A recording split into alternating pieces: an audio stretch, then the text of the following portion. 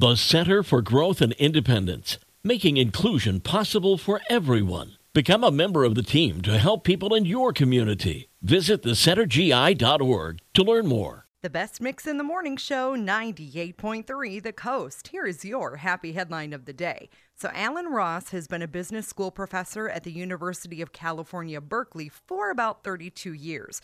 Over those 3 decades, he has impacted many lives.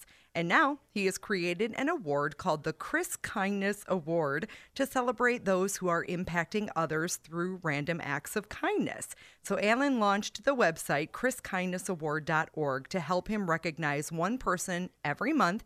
That person is then awarded with a $1,000 prize.